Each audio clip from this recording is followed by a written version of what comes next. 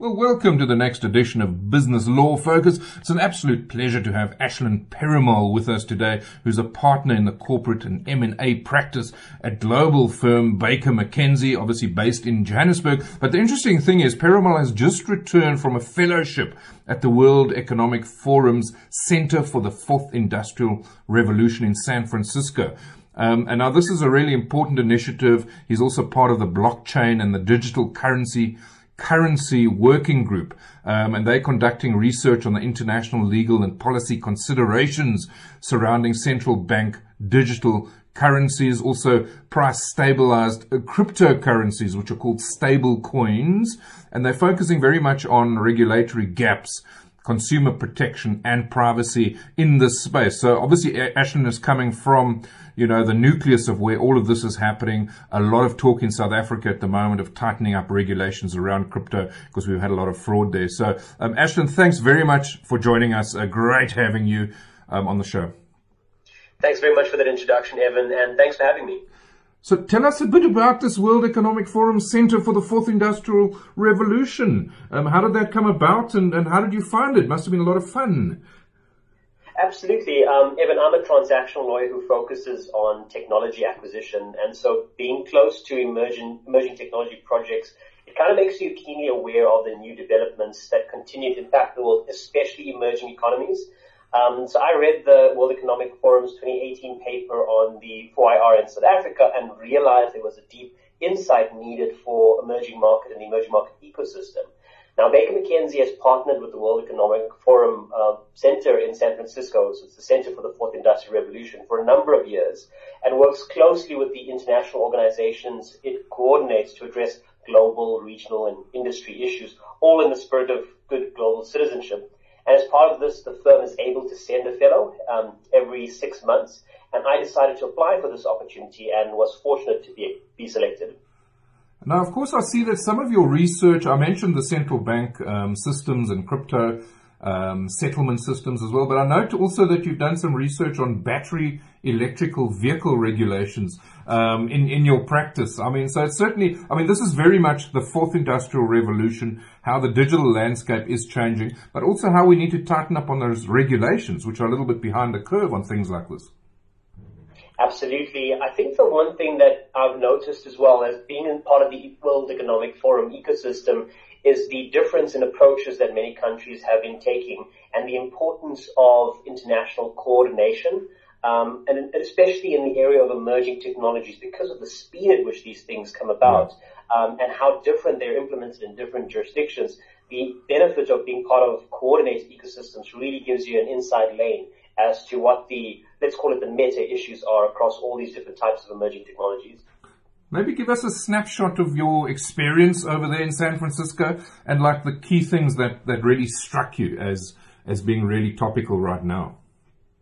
Well, I would say that from my perspective, and especially over the course of 2020 to 2021, digital currency has been the one area that has just blown up completely.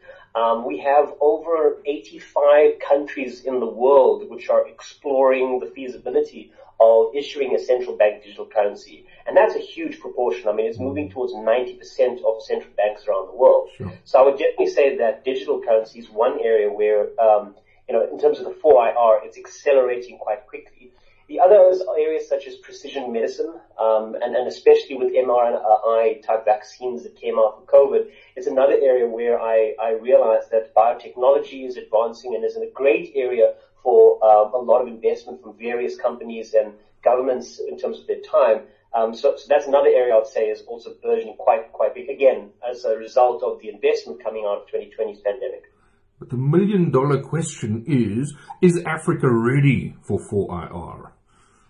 So this is difficult to answer because Africa is in various degrees of readiness. I tend to use the World Economics Forum's Readiness Diagnostic Model Framework, which was created as a way to assess whether a country is ready for the 4IR.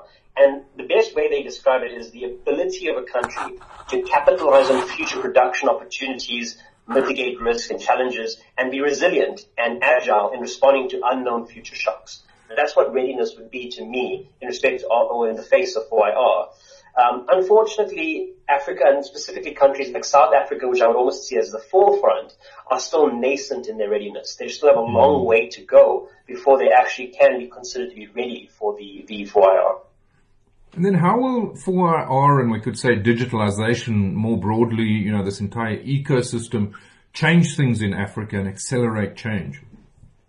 Well, I think one of the major shifts will be the shift into a knowledge economy.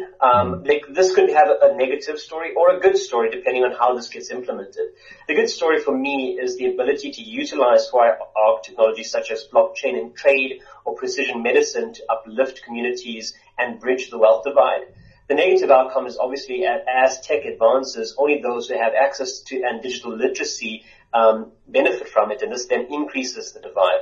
A lot of money and effort is needed right now in education, skills development, particularly in maths and science, to develop a workforce of the future able to withstand the labor shifts that will come with the 4IR. I just saw some research also recommending that pension funds, asset managers start looking at crypto, as part of their currencies, creating the stability. And I see you also working here on what's called price stabilized cryptocurrencies or stable coins. Is Africa, on track to start applying that type of thing? Because I like the word stable, right, and stabilized. I think that's important. Well, I think that's one of the areas where, out of the research that I was also looking into at the Center for the Industrial Revolution is, the reality is the stable part of stable coins needs a lot of interrogation. Different organizations have been using different methods to stabilize. For example, backing it with government bonds, backing it with reserves. There are a variety of different forms of creating stability. So I think we need to standardize what we mean by stability and what we mean by backing so that consumers who use products that are based on stable coins understand what's the difference from one product to the other. In respect of what you mentioned about pension funds investing in crypto, I think we are a long way from that because pension funds are institutional investors. And one of the key things that they are becoming more alive to is ESG compliance and governance. And the one big problem that hasn't yet been solved and needs to be solved in the crypto world is the use of energy and the efficient use of energy and how that impacts the environment and whether or not that needs to be reported at a governance level for a lot of the organizations. You've mentioned regulatory gaps, of course, as a bit of a challenge. I see there's some progress, obviously, and you're part of that progress because you're going to feed a lot of this back in, which is important. But when it comes to consumer protection and privacy, we have got POPIA, for instance, which will apply. Some steps in the right direction there. I think absolutely. One thing that POPIA does give us in time is adequacy in terms of the GDPR and the whole European ecosystem. And the great benefit for that is it creates pathways for data sharing between different countries that are compliant and protect users' fundamental rights. The more of that kind of coordinated approach we have between governments, the more multi-jurisdictional products can be developed. And that just opens the door for newer forms of payment systems, new transactional abilities, and anything that's based in sort of data. The same thing also applies from a consumer protection perspective. South Africa, when it comes to a lot of the regulatory approach we're taking towards cryptocurrency, is taking a leaf out of the recommendations by the Financial Action Task Force when it comes to anti-money laundering, for example.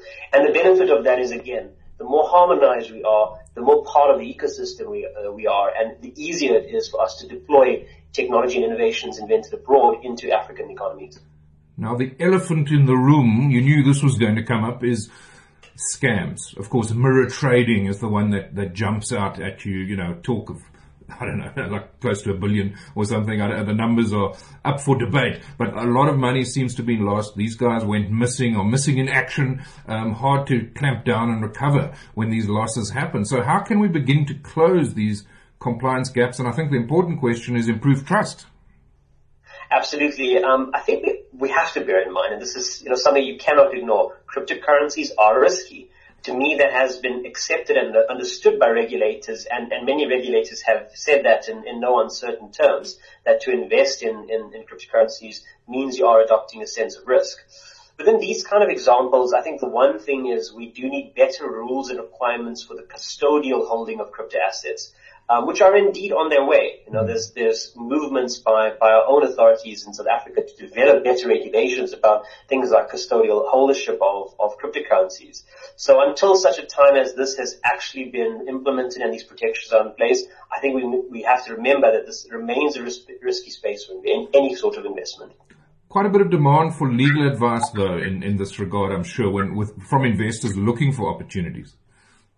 Definitely. This has shifted in its nature over time. Right now, I feel that, at least in terms of cryptocurrencies, most of the African focus is on tax and exchange control. And in terms of, other forms of digital currencies such as stablecoins, the focus is more on settlement system licensing and the rules in respect of the stablecoin space. So, from my perspective, I think a lot of it is trying to get a level of certainty across jurisdictions and get a sense of how is this place different from where I've created my innovation, and what additional investment would I need to make in the view of future compliance. The more certain regulators can make that roadmap, the better they would be able to attract foreign investment. Well, Ashland, thanks very much for sharing your insights fresh from San Francisco, being at the hub of, technology and innovation right there. Fabulous. I think an exciting future definitely awaits, but of course closing that gap, regulatory gap and the compliance gaps that exist, and rebuilding that trust, I think will be critical. But then I think we'll be off to the races, and Africa has this opportunity to actually accelerate ahead of all the others, because we don't have as many legacy issues. And I think it's really going to be an interesting time as soon as we get the legislation and the compliance landscape in place. So thanks very much. Been great chatting to you. Thank you very much, Evan. Appreciate it.